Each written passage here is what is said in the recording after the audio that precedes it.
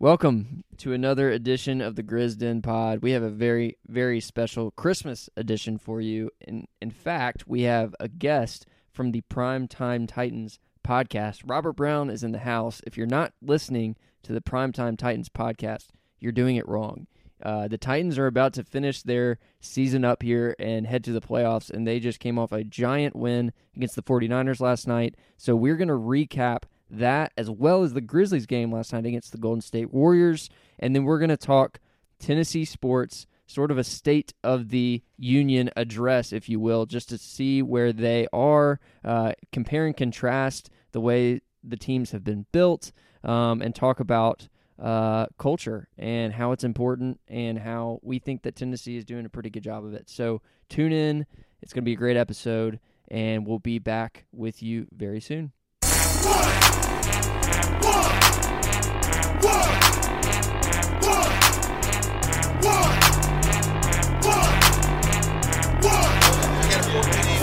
About to sing. Walk that trick, walk that trick, walk that trick, walk that trick, walk that trick, walk that trick. Welcome to the special edition of the Grizz Den / Primetime Titans podcast.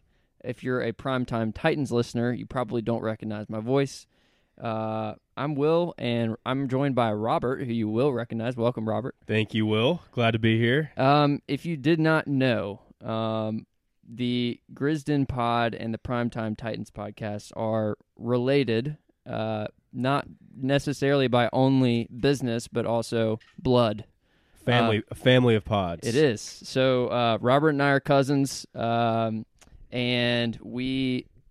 I always knew that he was a Titans fan. We had kind of started our Grizzlies podcast, I guess, a year-ish before, and he had a very similar group that he, of course, Ty and Brantley are the other two hosts on the Grizz Den Pod. They're not here today. We're actually recording on Christmas Eve, so we've got the family. So we expect all of you to listen probably tomorrow. That's or right around 8 a.m. when you wake up Please. before you go see your presents.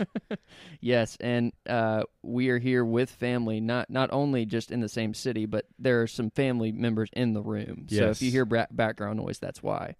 But yeah, Ty, Brantley, and I had always been watched Grizzlies games, always talked about it, decided to record it and throw it out there really for fun. And it's turned into something a little bit bigger than fun, which has been a blast to experience. But then Robert had a very similar, I guess, situation watching Titans games where you and JG and Pettit would always just text and talk about it, and decided to record it. And, Just hit record. That's right. And so I do a little bit of editing, which is about 1% of all the content that the Primetime Titans put out. But it's really fun to get to actually be here today. Yeah, I feel like we have a huge role in the relationship between Memphis and Nashville. It's huge. We're healing the state over here. We are building bridges. That's right. We're about more than sports. So we thought that this was a perfect time to get together and talk, not only because we were just going to be in the same room, but because actually last night, the 23rd, both the Grizzlies and the Titans played games. Not only that, they played games against San Francisco teams. I realized that like late last night that the Titans played the 49ers, Grizzlies played the Warriors. So the Titans won. Huge game. Huge victory. And so what we're going to do is we're going to spend a few minutes talking about the Titans game. And we're going to let Robert lead that discussion. Then we're going to spend a few minutes talking about the Grizzlies' loss, unfortunately. But then we want to get into a broader discussion about professional sports in Tennessee and kind of where we are. And so we're going to just spend a few minutes today doing that. So, Robert, let's start with the Titans. That was a giant victory. How many weeks are left? So we have 2 games left. We have the Dolphins and the Texans. So we are now 10-5, and the Colts are 8-6, I believe. So we are 2 games ahead of the Colts. But really, if the Colts lose tomorrow on Christmas, we win the AFC South. And if the Chiefs lose this weekend on Sunday, and if the Patriots lose, we'll be the number 1 seed in the AFC again. It's such a turnaround from where we were heading into Week 16. We thought the Titans were dead in the water, can't move the football, can't hold on to the football, And honestly, the first half, I was out on the Titans after the first half. It's 10-0 at halftime. I was texting our primetime Titans crew, shout out JG and Pettit, about how I think it's time we move on from Tannehill. He doesn't know he can't throw the football anymore. He can't move around in the pocket, which I still think some of those things are true. But then to see him come out in the second half and to say, you know what, we have one of the best wide receivers in the NFL in A.J. Brown, and we knew going into the game that the San Francisco 49ers corners were their weakest point of their defense. Their D-line is elite. Their linebackers are really, really good. Their safeties are really, really good. But David Lombardi, beat reporter for The Athletic, we had him on to preview the 49ers game, and his number one cause of concern was an old Josh Norman and a rookie corner on the edge going against Julio and A.J. Brown. And so finally, Tannehill, we've been waiting for him to do it all season. He started to look like his 2019-2020 self and just threw the ball to A.J. Brown over and over and over, and they could not cover him.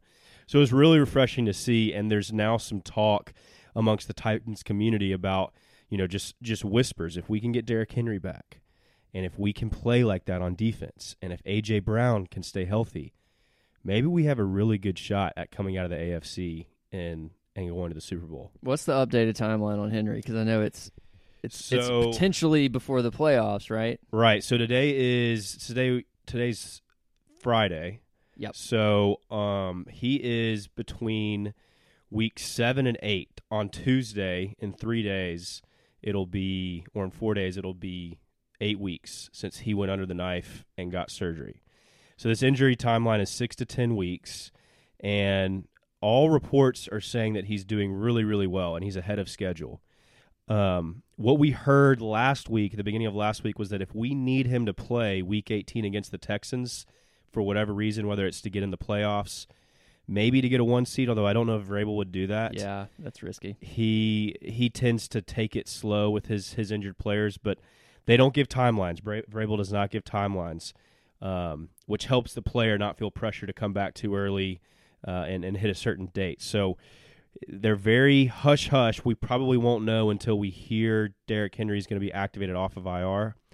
I would fully expect him to play in the playoffs. Now, whether he plays before that or not, it will probably depend on where the Titans are. Man, the Tannehill issue is one that I know you guys had a big debate on. Was it before the season started, or was it into the season? Yeah, well, it's kind of been ongoing, but before the season, we said if Tannehill, you bring in Julio Jones, and before the season, we thought Julio was going to be a lot better than he has been. He's been a big disappointment. Can't stay healthy, and when he is healthy, Tannehill doesn't throw him the football. And it's one of the most frustrating things that we can't really understand, especially the last 3 games when Julio was healthy but AJ wasn't. Tannehill still wasn't throwing him the football. So Julio's a mystery, but back to your question, Tannehill, with all of these weapons, with a healthy Derrick Henry, with a healthy A.J. Brown, with a pretty good offensive line when they're healthy and playing well, we said before the season if the Titans don't go to the AFC Championship game, then it's likely we need to move on from Tannehill. Now, there's a lot of factors that go into that. We also said before the season we didn't expect our defense to be very good. That's completely turned around. We are now, with Zach Cunningham, probably one of the top 3 defenses in the NFL, second in the NFL against the run. We just held one of the best rushing attacks in the league under 100 yards. And so the defense is a strong point for our team now. And so now, really, we're going into the playoffs, and I think it's probably even more true. I'd be interested, and we will get John Garrett and Pettit's take on this next week when we're all back together after the holidays. But, this is Tannehill's chance. This is the best team he's going to have. You're going to get Derrick Henry back healthy. A.J. Brown showed last night how incredible he is. You're going to get Lewan back. You're going to get Saffold back. Our offensive line is starting to play better.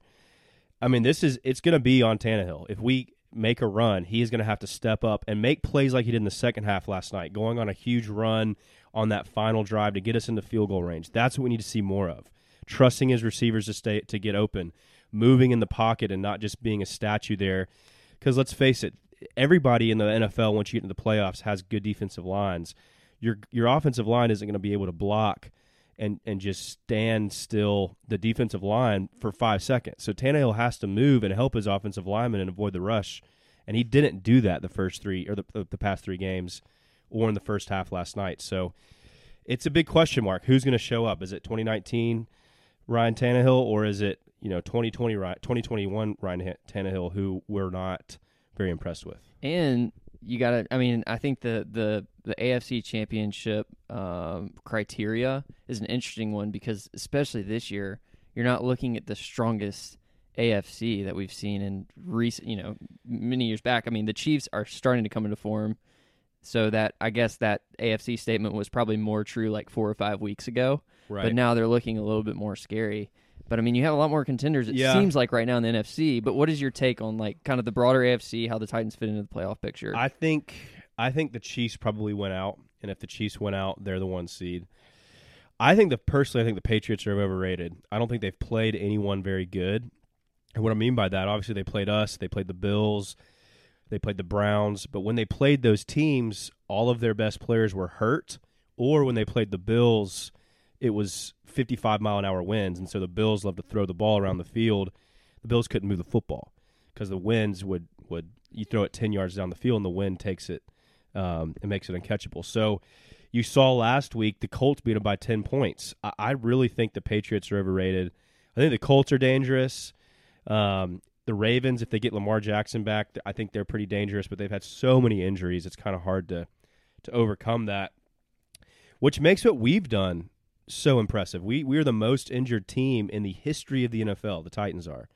Last night, we activated two new players to the team, putting us at 88 players on the season that have been activated. That's an NFL record set by the 49ers last year. They set it at 84. And that was for a whole season. So with 2 games left, we're at 88 players who have been activated. It's not a record you want. Not the record you want at all, but it's absolutely remarkable what Vrabel has done to get us 10 wins with the injuries and the key players who have been out. I think he should be Coach of the Year.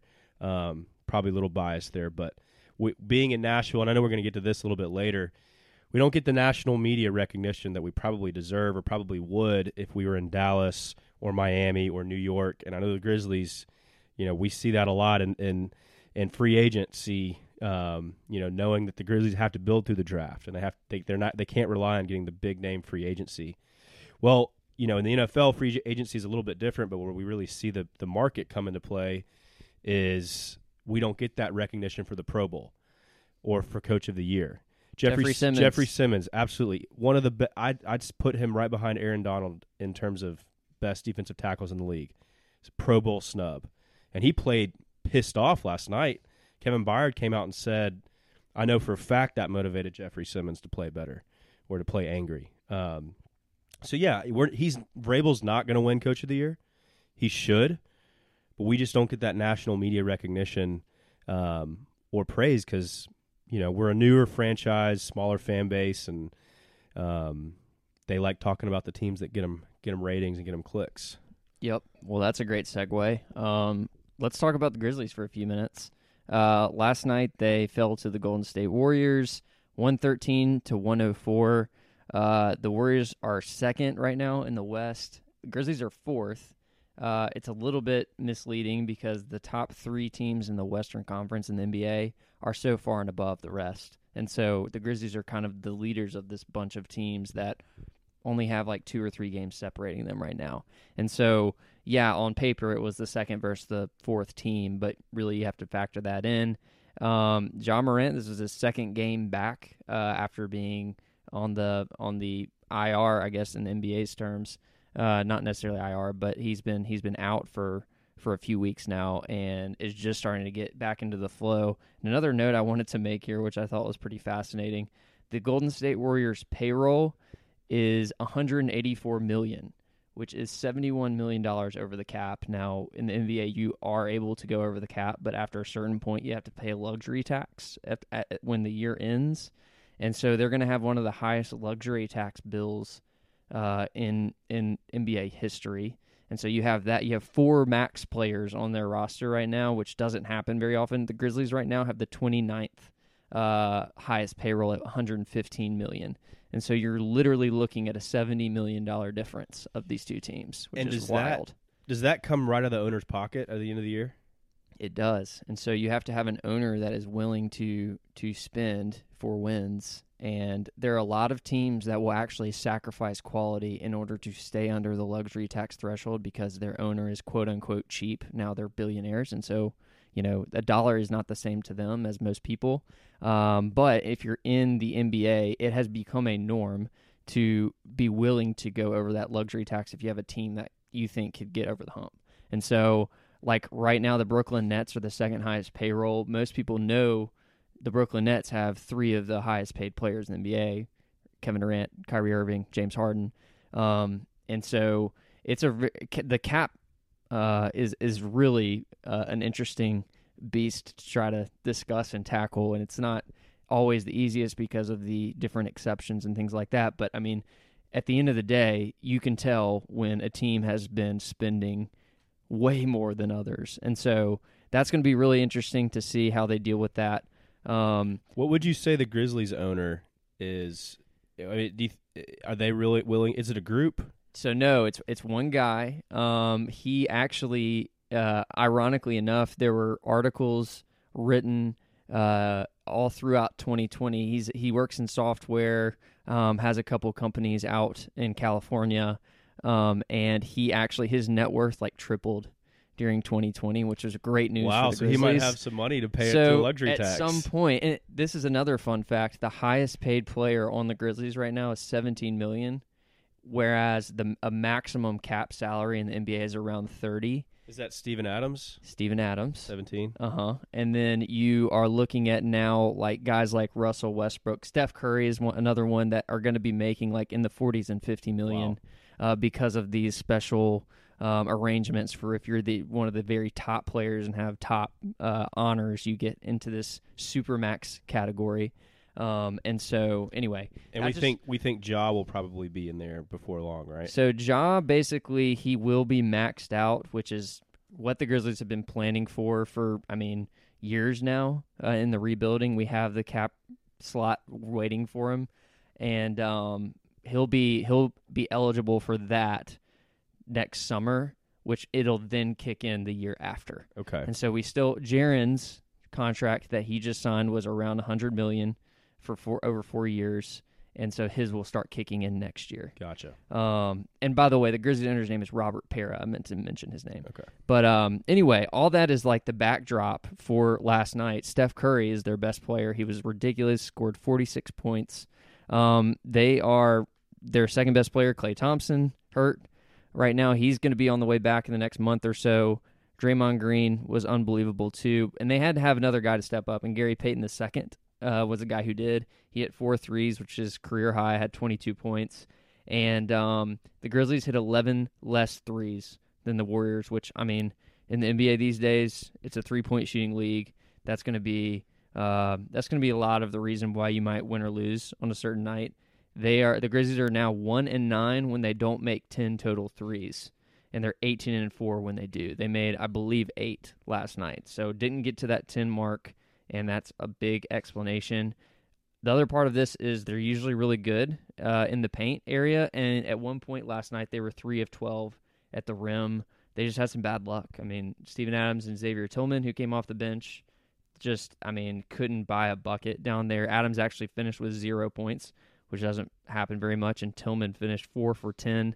One interesting thing, Ja Morant, DeAnthony Melton, Desmond Bane, Dylan Brooks, and Jaren Jackson Jr., which there's arguments to those 5 guys being the top 5 players on our team, or at least in the top 7.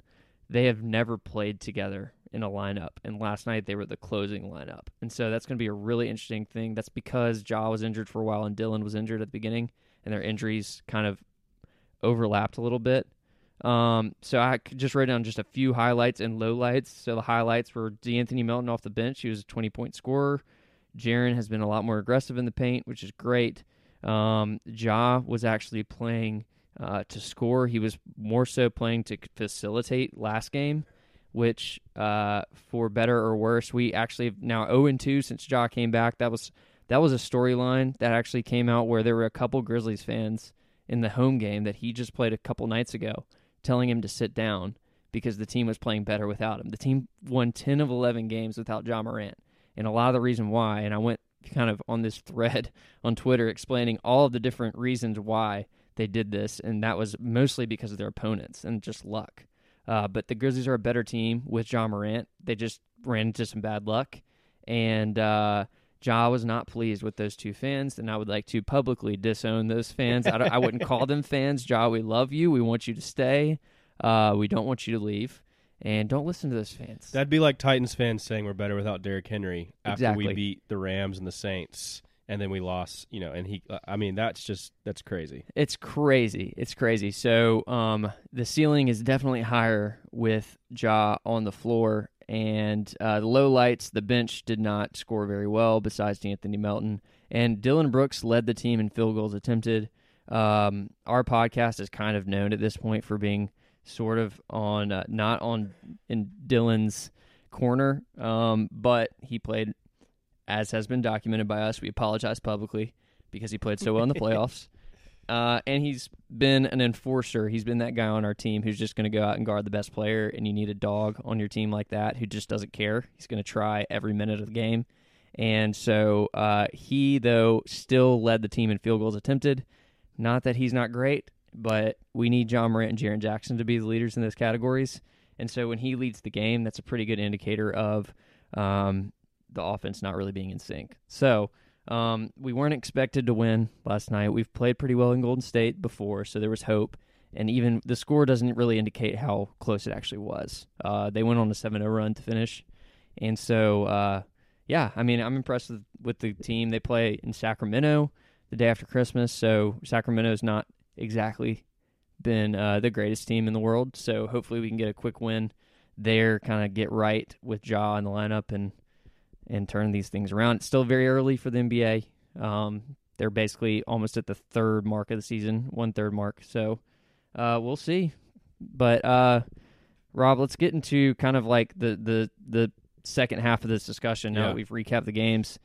I was doing a little bit of research on this. This is some trivia for you. Okay. 3 states. There are only 3 states in the U.S. Continental, or are we counting Hawaii? Alaska? Doesn't matter. We'll go continental. So there are only 3 states that have 2+ cities in the top 30 of population. Do you know what those 3 states are? 3 states with 2 cities in the top 30? At least 2 cities in the top 30 of population. So I'm going to guess Tennessee, Nashville, and Memphis. Tennessee was the third, Nashville and Memphis. All right, we have someone from the Peanut We have the Gallery, Peanut Gallery over here saying contributing. Texas is one, and California is the other. There you go. If you had told me that those were the 3 states that had at least 2 cities with the top, 30 city populations, I would call you crazy. That's pretty cool. So I just kind of wanted to first throw that out, that there are there's a lot of talk about the small markets of Memphis, and Nashville's growing, obviously. Yeah. And if an NFL team is in your city, besides, let's say, like Green Bay, chances are you're a pretty big market. So Right. that's another point of context. But there has been a lack of respect, Right. for lack of a better term.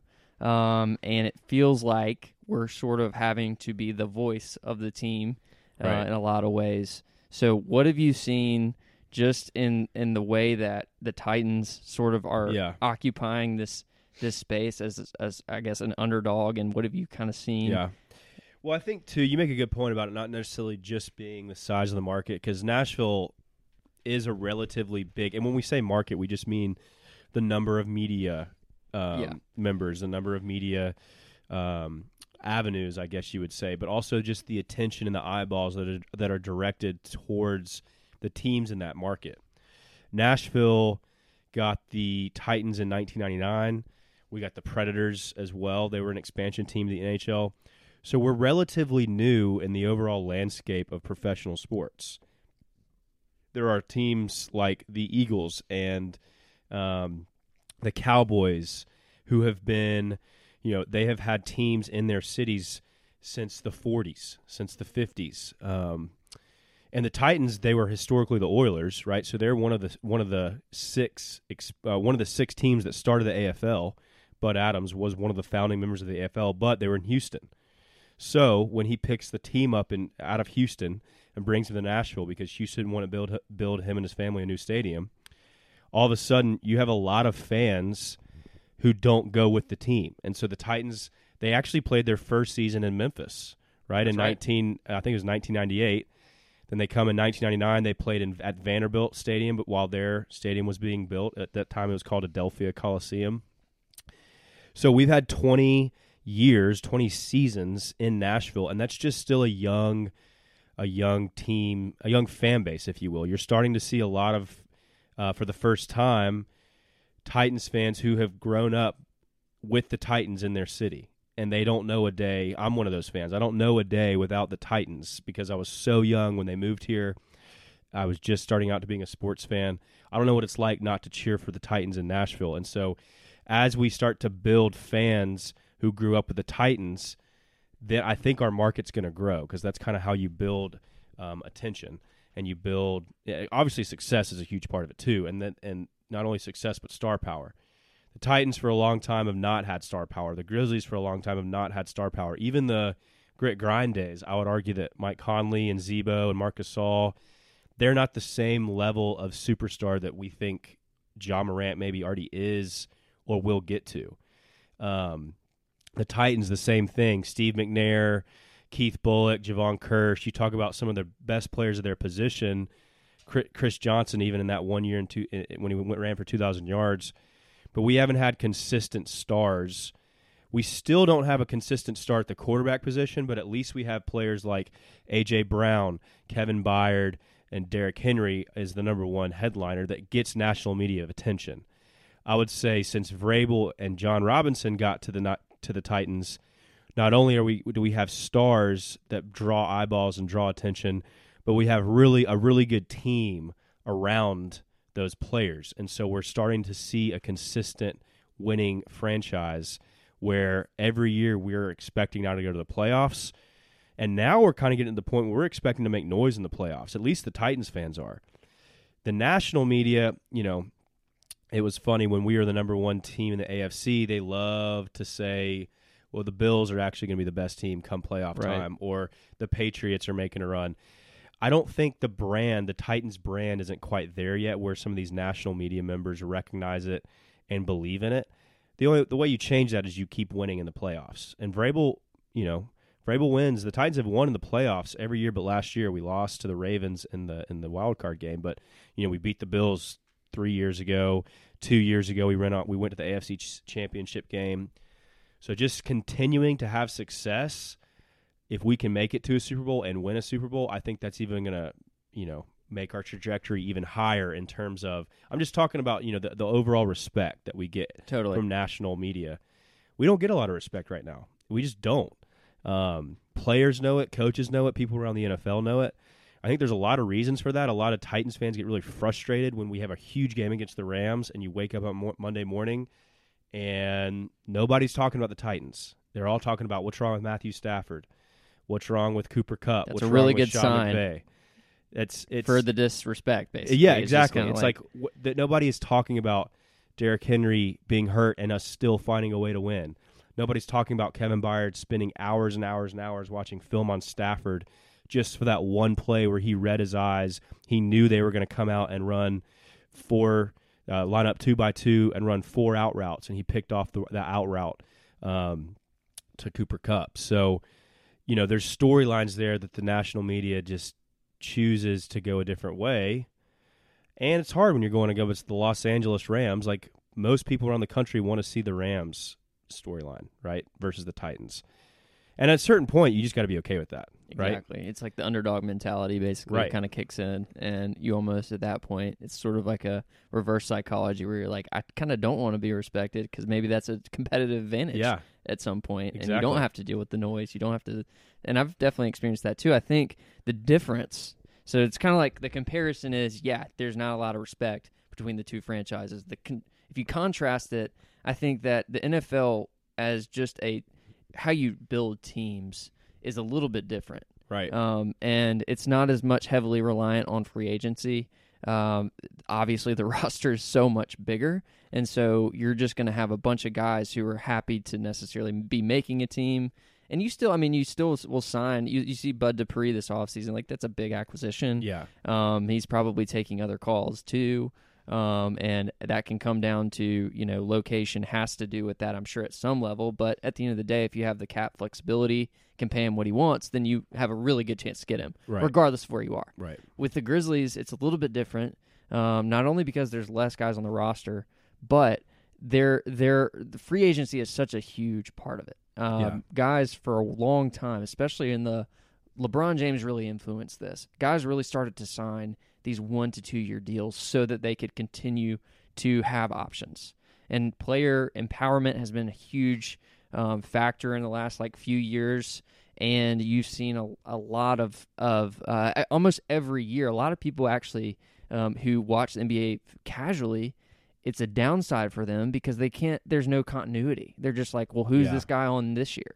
And so that's starting to change a little bit. But it's also, to interrupt real quick, one of the most exciting things in Oh, all of sports. it's a blast to NBA watch the free agency. Yeah. I mean, it's up there with the NFL draft and March Madness 100%. in terms of just the Free most agency, exciting things. the trade deadline is, you don't see a ton of trades that are huge in the NFL or other leagues, but the trade deadline in the NBA, it's just how it works too, because the team needs are so much more, exposed. And then you need, the Grizzlies for a really, really long time, they were always trying to find shooters, and they just kept trying and missing. And so you're always kind of searching. We do mock trades all the time because it's just really fun, and the way the contracts work too. So you're dealing with less pieces. The other point I wanted to make was the margin for error is just so much smaller when you're in a market like Memphis. And so you have to hit on just about 90% of your moves. Yeah. And you saw how devastating a Chandler Parsons max contract in 2016 was. I mean, 4 years, $30 million of your cap was going to a guy who wasn't playing. That was a huge mistake.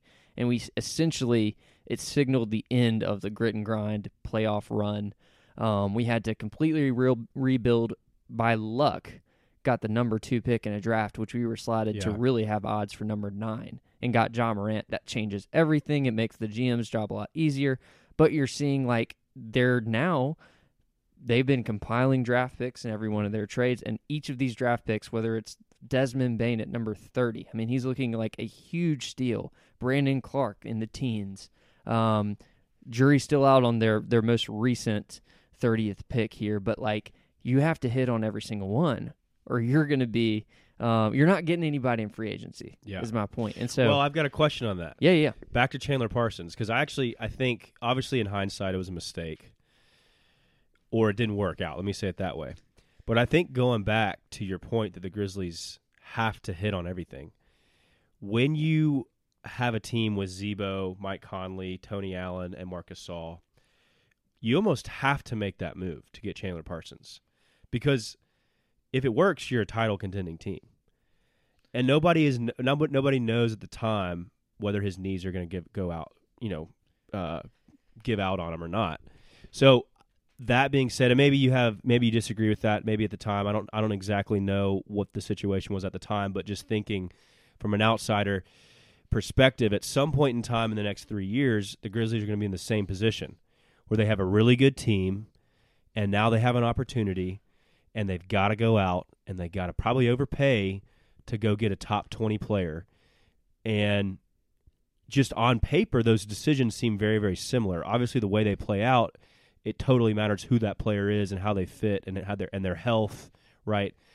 But don't you see the Grizzlies in the next few years approaching a similar sort of inflection point in their franchise where they have to go out and take a big swing at a Chandler Parsons type Absolutely. Of so player? that's a great segue into what I kind of want to use as sort of our closing point here, which is I want to hear from you from the Titans' perspective where you think you guys are in sort of what I call the life cycle of a team, which most teams are going to go up and then they go down and then they go up and then they go down. That's just the nature of franchises. Patriots, obviously, big outlier in the NFL. Spurs, big outlier in the NBA. You don't see sustained success. And on the flip side, there's teams that are just terrible every year. But to answer your question, yes, like we are already plotting right now, like who we can see contracts expiring in 2025. Who are the guys that we think are number one going to be available, number two going to be attainable, and number three going to fit. And so there's a huge debate on whether John Morant is like a number one level guy, because we're trying to win a championship. And we haven't always said that, but like we think that we have the tools and the foundation that's being built to get there. Now, who's that player going to be? We drafted Zaire Williams, number 10 this year, who's like skinny as a rail. He's like 20 years old, and he's that tall wing player that the Grizzlies have been missing for a really long time that can shoot. Is he going to end up developing into that guy, and are we just going to extend him into a maybe more cost-effective deal? But like you were saying, at some point, the last move you make into championship contention is usually an overpay for a surefire star. And at that level, you are happy to give them all the money, right? And you're happy to pay the tax, and you're happy to potentially give up your future and trade it for now.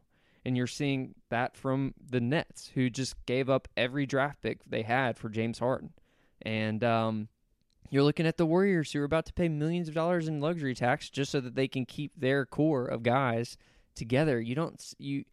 It's all about the money at some level, but at the end of the day, too, it's more so knowing when to spend it.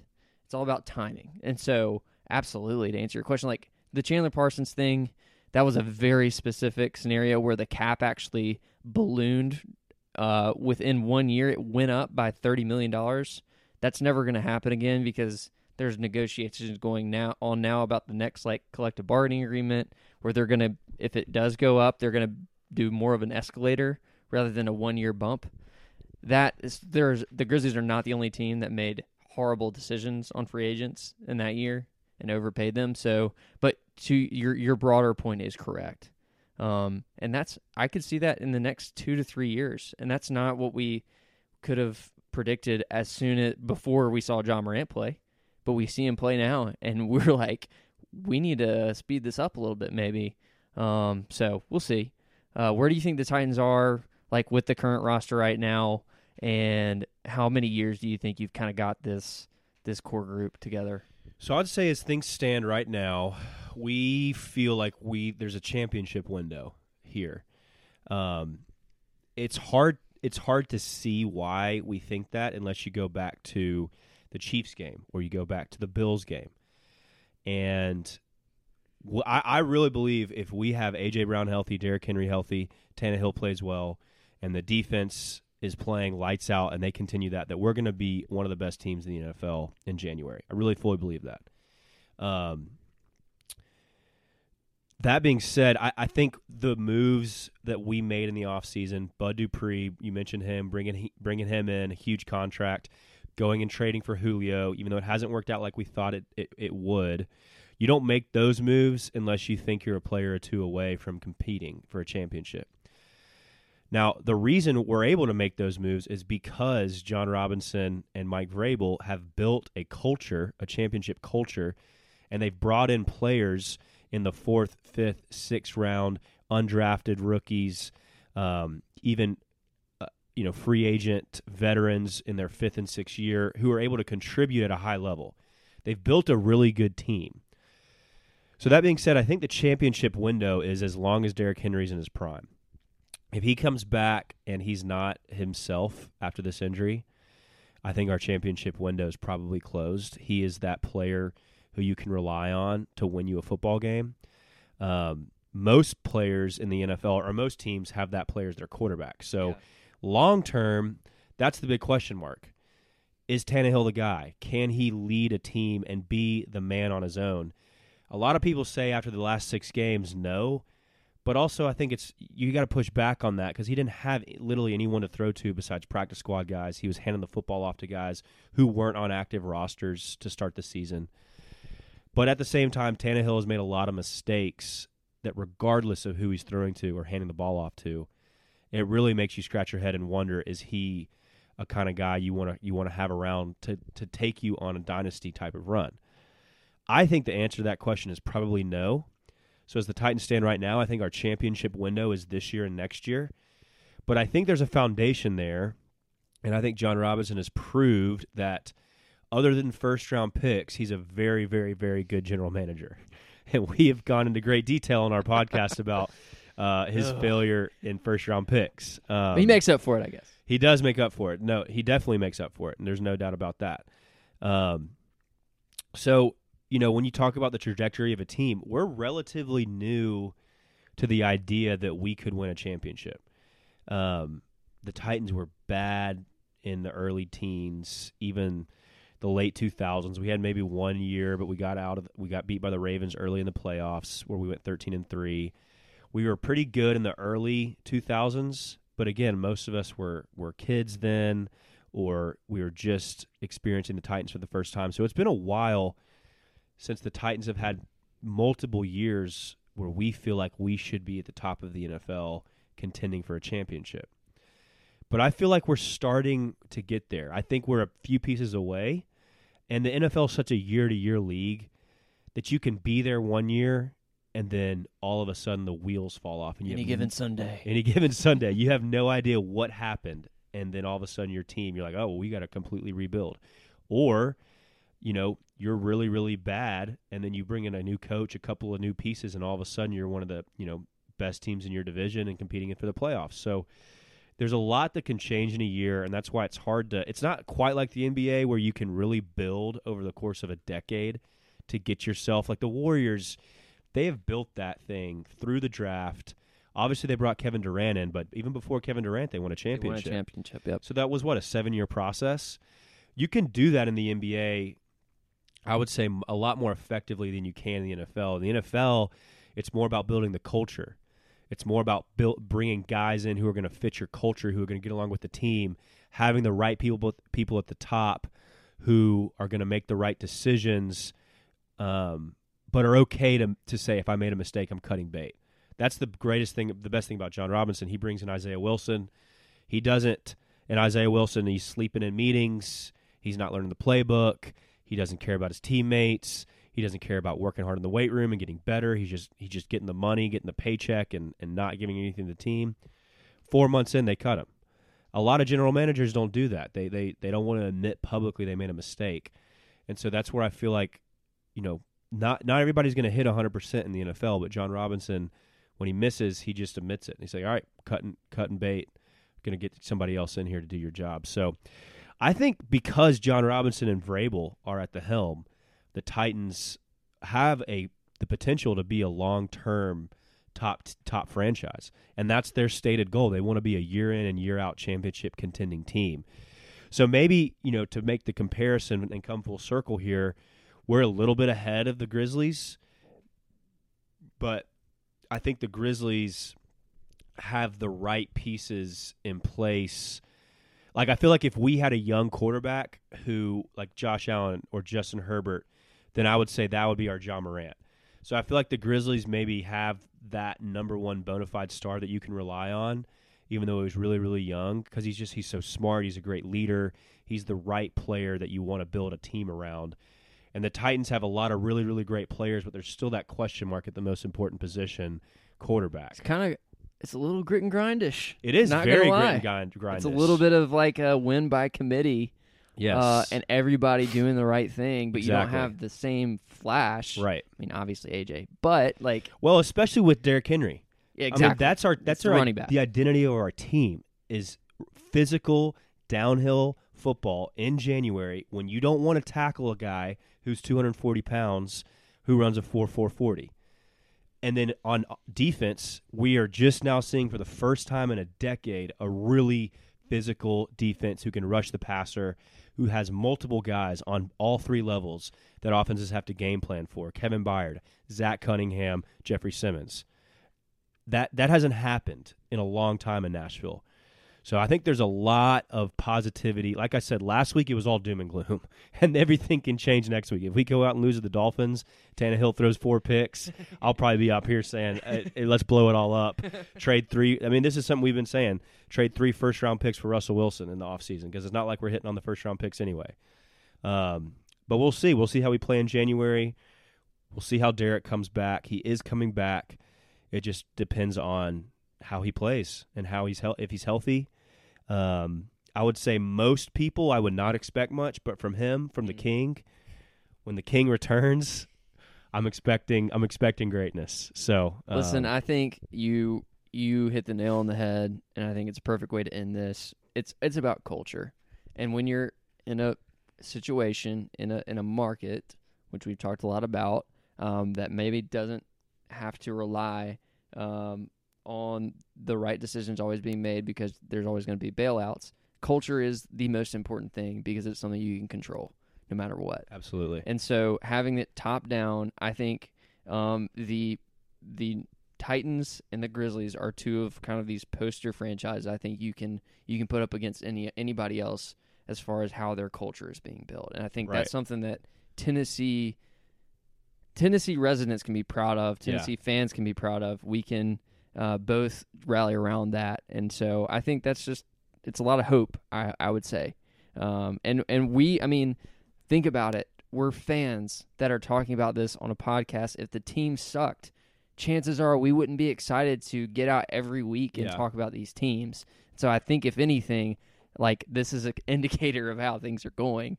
So anyway. For the Primetime Titans listeners, where can they find the Grizzden Pod, and where can they follow you on social media? Yeah, absolutely. So Grizzden Podcast on anywhere you get your podcast. Go to Grizzden.com. That is where actually we've been selling our merchandise. We have a bunch of Grizzlies gear. We had a really great Merry Christmas line that that really killed it over Christmas. So we're proud of that. And then shout out to our resident designer, Mary Evelyn. I think it's an appropriate episode to give her a shout out here for all the work she's put in. Happens to be Robert's cousin who helps with social media. Oh, sister. Sorry. My cousin, Robert's sister. She helps a ton with social media for both of our podcasts and does a lot of design work for our gear. Primetime Titans fans, stay tuned for some of that potential gear. Yes, we're hoping to have that up first week of January. I know we've been promoting it a lot. We're really excited about it. The company we're working with has some backlog, so we're hoping to. That's right. Hoping to get some. That's right. Some stuff at Grizzden on Twitter, at Grizz_Den on Instagram, and Primetime Titans. Where can we find you? Yeah, at Primetime Titans on Twitter and Instagram, and then no website yet. We're in terms of the growth of the program. We're about a year behind the Grizzden Pod, so we're growing. You're a year from contention. Yeah. We're hoping to get some, like we said, our first merchandise up first week of January, and it's going to coincide, we think, with the return of Derrick Henry. So be on the lookout for that. 2 episodes a week right now from the Primetime Titans, a recap episode and a preview episode. It's going to be hopefully it's going to be a must listen during the playoffs especially, but you can jump in right now. Don't have to start from the beginning of the season. They're reacting to the games that are happening right now. So give them a listen. Rate both the podcast. We appreciate it. Hope everybody has a Merry Christmas. Robert, this has been a blast. I'm glad we finally got to do this. And next time we'll get JG Pettit, Brantley, and Ty on and have just a big party here to celebrate both of these podcasts and celebrate Tennessee and all the awesome things going on with sports in this state. So thanks for joining us, and happy holidays.